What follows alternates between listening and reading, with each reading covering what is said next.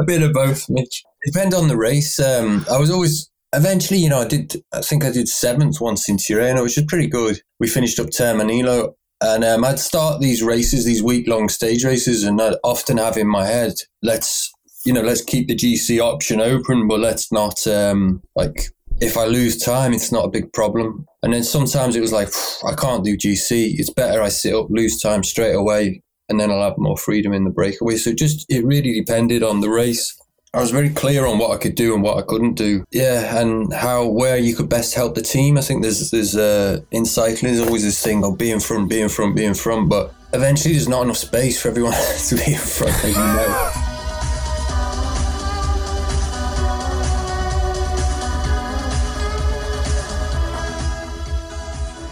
Now, you were just listening to Steve Cummings talking about the breakaway from last week's episode that I did about the breakaway theory, which not only featured Steve, but also Taco van der Hoorn, the current breakaway master, and Ben Healy, who is a newbie to the breakaway game in the World Tour, and also the flip side of the coin, Tim de Klerk, the tractor, El Tractor, who is the best guy at controlling these breakaways. So if you haven't heard that episode, get across and have a listen, because it's going to make you understand a little bit more about the breakaway while you're sitting back watching the Tour de France right now. Life in the Peloton is brought to you by our proud partner Rapha, and Rapha is also partnered with my old team EF EasyPost, making some outrageous kits for the men's World Tour team and the women's World Tour team. As I'm sure you've seen, the new Palace collaboration kit that was released for the Tour de France, it's pretty crazy and I'm loving it. I'm jealous, but I'm loving it. But let's hear now from Ben Healy, who's a Neo Pro with EF, and his experience so far working with Rapha. Yeah, it's pretty cool. Like growing up in the UK, you see Rapha everywhere, and it's that like luxury kit that everyone wants. Like I've always tried to buy Rapha and get the Rapha winter stuff because you need it here in the winter. Yeah, I've had bits and pieces here and there, and it's always been like my favorite bits of kit, but I've never had obviously like the full set. So yeah, now I'm with EF and I get all of that stuff. Yeah, it's pretty mega actually. And not only is their kit so good, they really invest in the community. And like here in London, they save Herne Hill Velodrome, which is just awesome to see.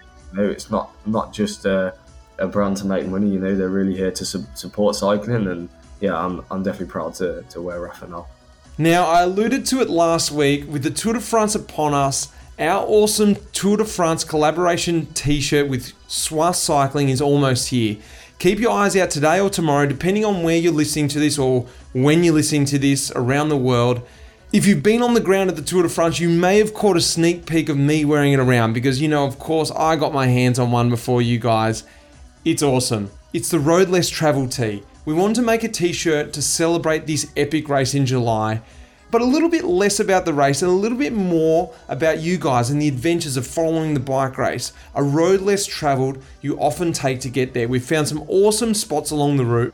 Breweries, fromageries, wine regions of course, cool towns, and we've all added to that on the t-shirt with an explanation of what is there. It's like the cultured Tour de France. I love how this tee's turned out. It's a super cool design by Rachel Peck, who's done all our stuff in the past. And it's always awesome collaborating with Tom at Swiss Cycling. You'll be able to shop exclusively at Swiss Cycling, COIScycling.com, and keep your eyes out on the website and Instagram for updates, lifeinthepeloton.com, or over at our Instagram, Life in the Peloton. Now, this week we've got Steve Cummings on Talking Luft, one of our breakaway guests from last week. He's actually a current sports director at Ineos Grenadiers at the Tour de France so far. So guys, sit back and enjoy and look out for the tea.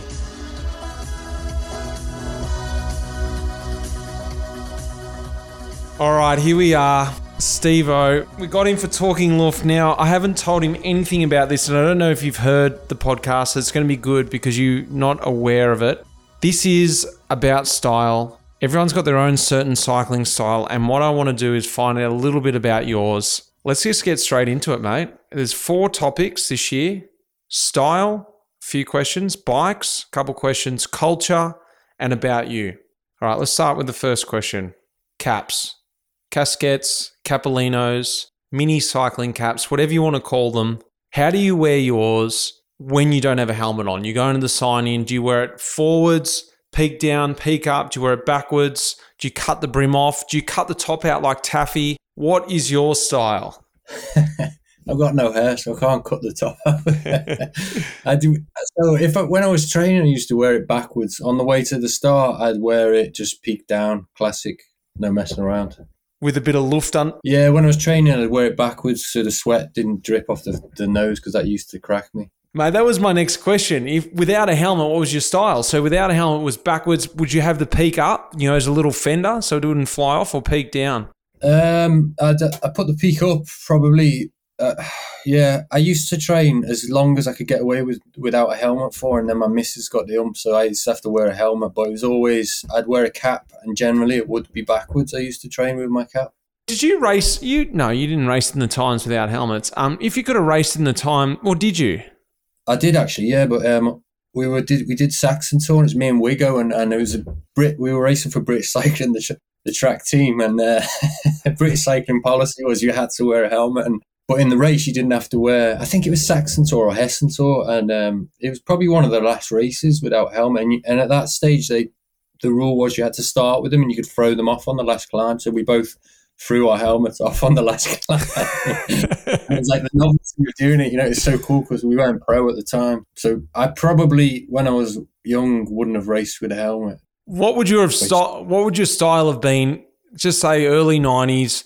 Would you have gone just, cap, headband? Would you have worn one of those sausage helmets, the leather ones? Would you have just, let the skull gone in the wind? What would your style have been? No helmet.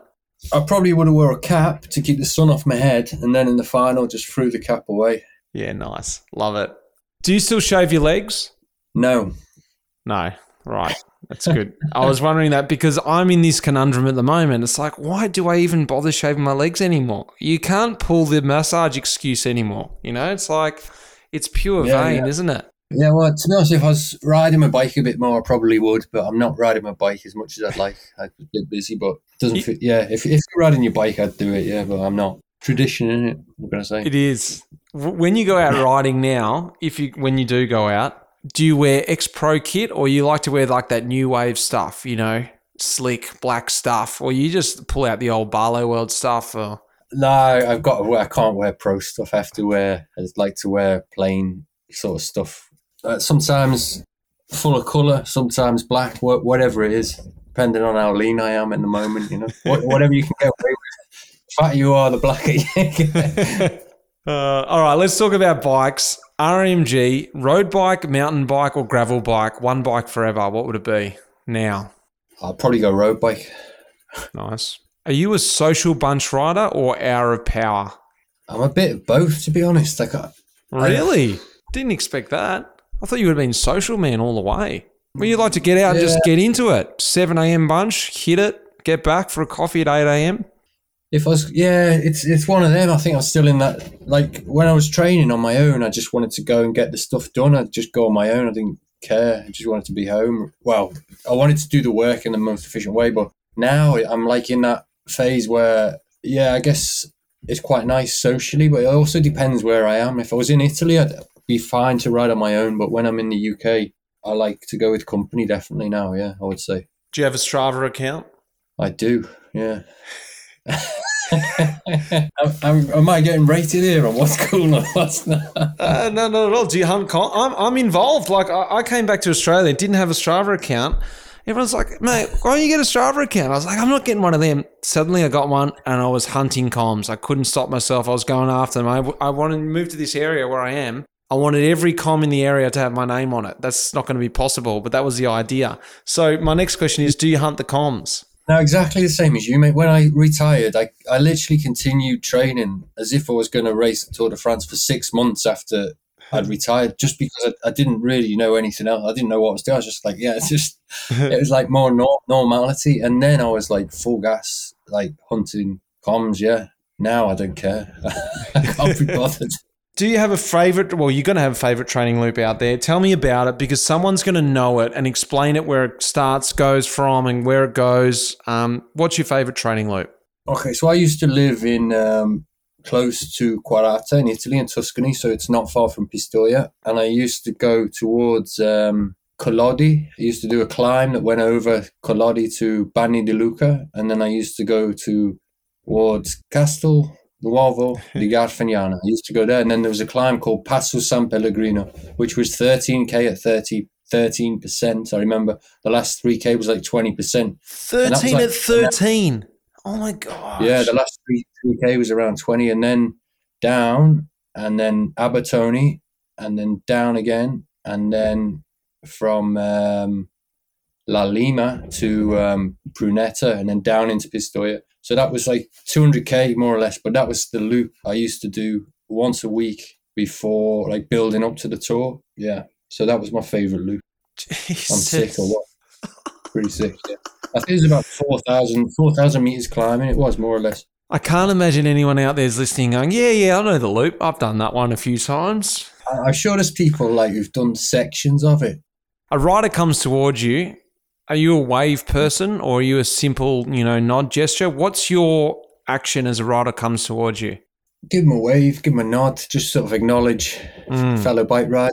I like to do that. I think in Italy, sometimes they're like, who are they waving at? It's just a different culture because so many bike riders around. You normally only wave if you know someone, but certainly in the UK, I think it's almost like etiquette. It's almost a little bit rude if you don't wave or salute another bike rider. So I always try and say hello, yeah. What's your best bike of all time? Maybe it wasn't physically the best, fastest bike, but that bike you go, I don't know what it was about that bike. I just love that machine. I think, I've got it here. When I first turned pro, I turned for Lamborghini, and we had the Colnagos, we had C50s and Campag records, pretty rubbish wheels. I can't remember what the wheels were, but I think that's got to be pretty up there as like a cool bike. And as I say, I managed to track it down on eBay and bought it for 500 quid. And it's in my shed here. So that's pretty cool to have. Your bike or just one from that year? My bike, it's my actual bike, yeah. Yeah, a friend told me, he said, your bike's on eBay or whatever. So we had a look and it was there. $500, that's pretty good. Yeah, I think the guy didn't know what he was selling, to be honest. Yeah, Campag record, as I say. Beautiful. All right, let's move on to culture. Favourite race? Tour de France. Favourite rider of all time? Michele Bartoli. Nice. Favourite rider right now? I'd probably have to say Wout van Aert. Nice. I just admire how he can do everything. And he also comes across like as a really kind of cool, humble guy as well. So I like that. He can win from distance. He can win from a sprint. He can win a time trial. He could win a mountain stage. He's good on Mont Ventoux. Wait, did he win Mont Ventoux? I don't know. Yeah, it's crazy. Like what he does at the tour, especially last year, is just unbelievable. And then he's still there fighting in the classics and from cross. I don't know, January. All year round. It's just amazing what he does. Yeah, I think he's my favourite rider. Favourite kit and team, and this could be, I used to really love that kit, but I really didn't like the roster. Or vice versa, or I just loved everything about that team. The kit was awesome. They had the best riders. What is it? I used to like Fassa Bortolo. Favourite kit and my favourite team. Yeah, there you go. That's it. I think that's a really good combo. Great team. Yeah. Patax was there. Look, really good riders and tactically as well. They were pretty expansive. They weren't always quite like that. Yeah. I don't know, they had some like cool characters as well. Like I always liked Fletcher as a rider. Oh yeah, Fletcher was on there. That's right. They were like an Nardello or something, did they? Yeah, Nibali was there actually. Was he the shark? Early days. There's a picture of him here, yeah. Unless he was like stationary, I don't know. He's there. Yeah, Tozzata. Well, maybe Tozzata. I don't know. Was he there? Not a GC guy, but Baldata was there. Cool. Yeah. All right, let's move on. Next question. Have a think about this war story. Everyone's got one. Typically, they come from the Giro because that's just a race that creates war stories. It's one of those days where you go, you know what, this day, I was out the back, I was on my own, whatever it is, mine always out the back because typically I was out the back quite often. What's your war story? One of those days. It normally comes straight to mind. When I crashed on the Porte de Balles, I was in the Gruppetto, safe, no problem. Crashed on the top. There's like off camber corners, and there'd been a crash leading into the climb, and someone had hit my back wheel, and I wasn't really aware that it was damaged because we went straight onto the climb and we were moving slow. And the wheel locked, and on the first or second corner of the downhill, and the back wheel just slid out, and it was really hot, and I slid across the tarmac, lost a lot of skin, and then like fell down a drainage, big massive V, felt really deep, and landed on my coccyx. And it was 3 stages left of the tour. I got up, and Baldato was the DS, and he was looking at me like, it was always like, Steve, stop.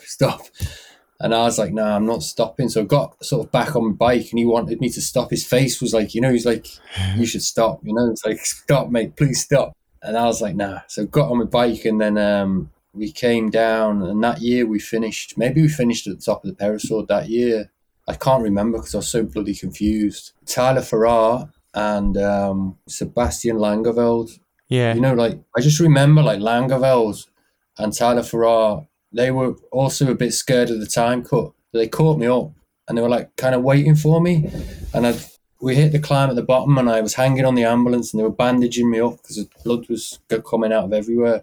And they looked after me, and I just remember like I had like pedaling one leg, and we came back to the Gruppetto. And oh man, I was just in bad shape, but it didn't really end there because the next day they were serving me dinner in bed. I couldn't get to the dinner table, and we were like, let's see if I can start the next day. And I got on the turbo and just kind of turned the pedals and said, yeah, I'll try and started. Got through the day. I was dropped on my own, 40k to go. And again, I was a bit scared of the time limit because there was a big breakaway in front. And then I had to do the time trial, and again, I was scared of the time limit because I just had nothing, man. I was just dead. That's my war story, and it went on for.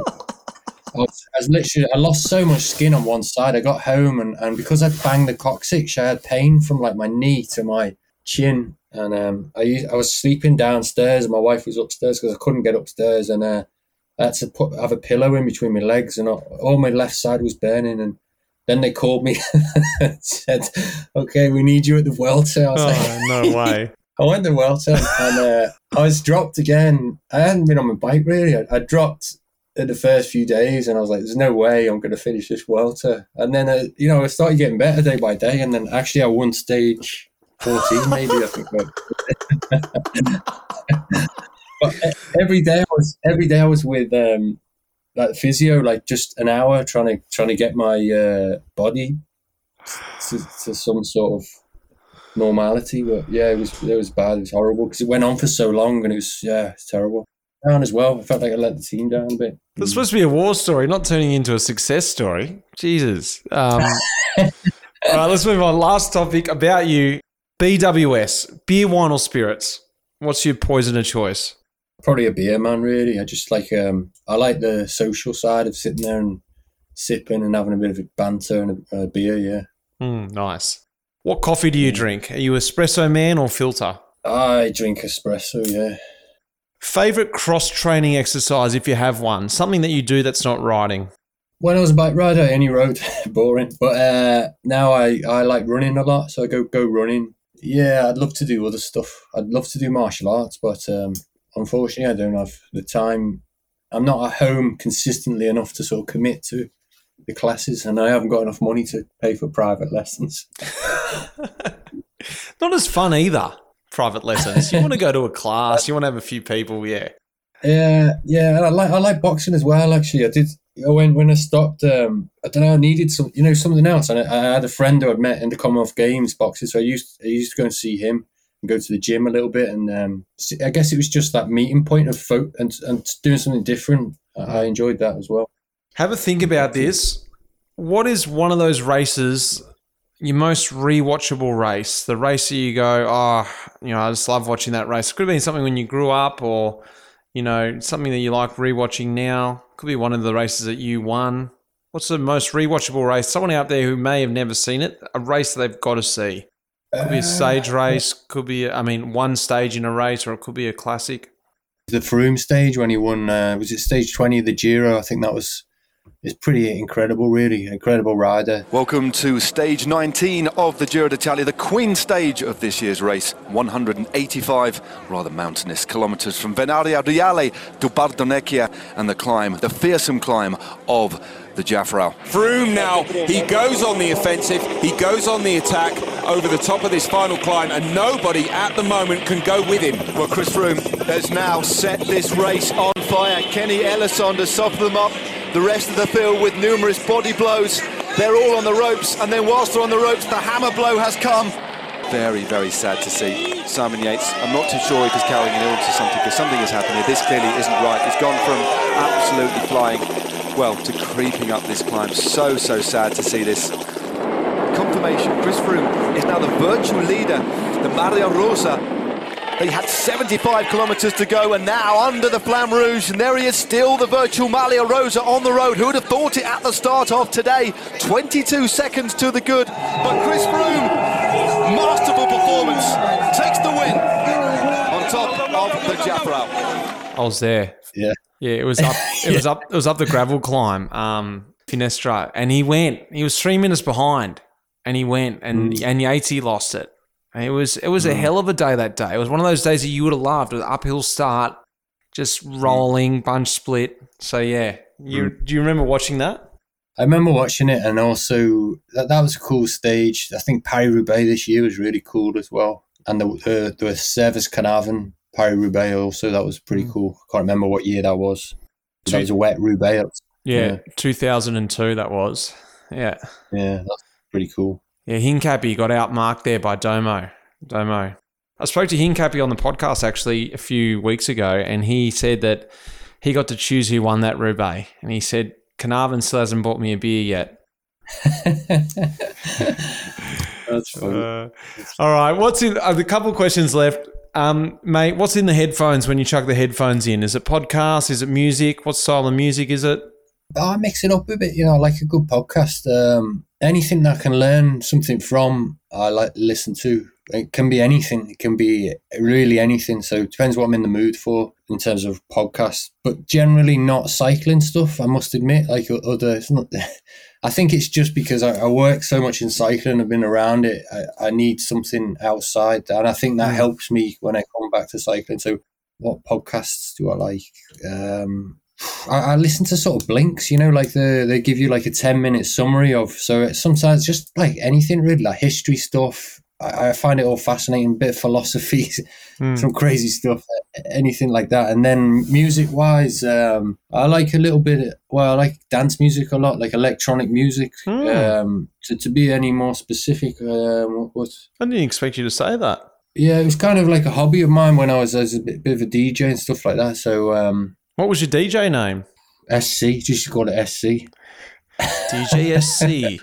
I like kind of like disco-y house stuff at the moment. Yeah, nice. Nothing like really cheesy, just sort of easy to listen to, and a bit funky, nothing crazy. Just Last question. What's the best thing about riding a bike, mate? Because you did it for so many years, you still do it now. What is the one thing that gets you back on the bike all the time? Why do you love it? I think for me, and I think it still is, and I'm finding and I'm understanding it again in this like next phase, if you like. So keep talking about phases, but the first phase is like discovering the bike, and it was always one word. The second phase was like the racing of the bike, and now this first stage is like, okay, what do I do now? And the one word I would say, maybe two words, is freedom and adventure. I'd say that was the thing, and I think in my career as well, the racing career, I was always searching for freedom, if you know what I mean. That's what I wanted, freedom, and yourself, sometimes it's quite prescriptive and robotic. World Tour race. I always wanted freedom. That's why I started the bike. The freedom in terms of going on your own, being away from your parents when you're a young kid, going to all these places you didn't get the opportunity to see. And then now it's the same. I want to go. I enjoy riding my bike where I'm in a new place and seeing new things and that freedom and the adventure. That's what it is for me, bike riding, freedom and adventure. Mate, that's awesome. It's been great having you on the pod, and looking forward to seeing your arm out the window giving a bottle in the upcoming races. You've given me a couple bottles that seemed to get a little bit too sticky at some points, didn't they? So forgot about that. I hadn't. Mate, great to chat to you. Thanks, Mitch.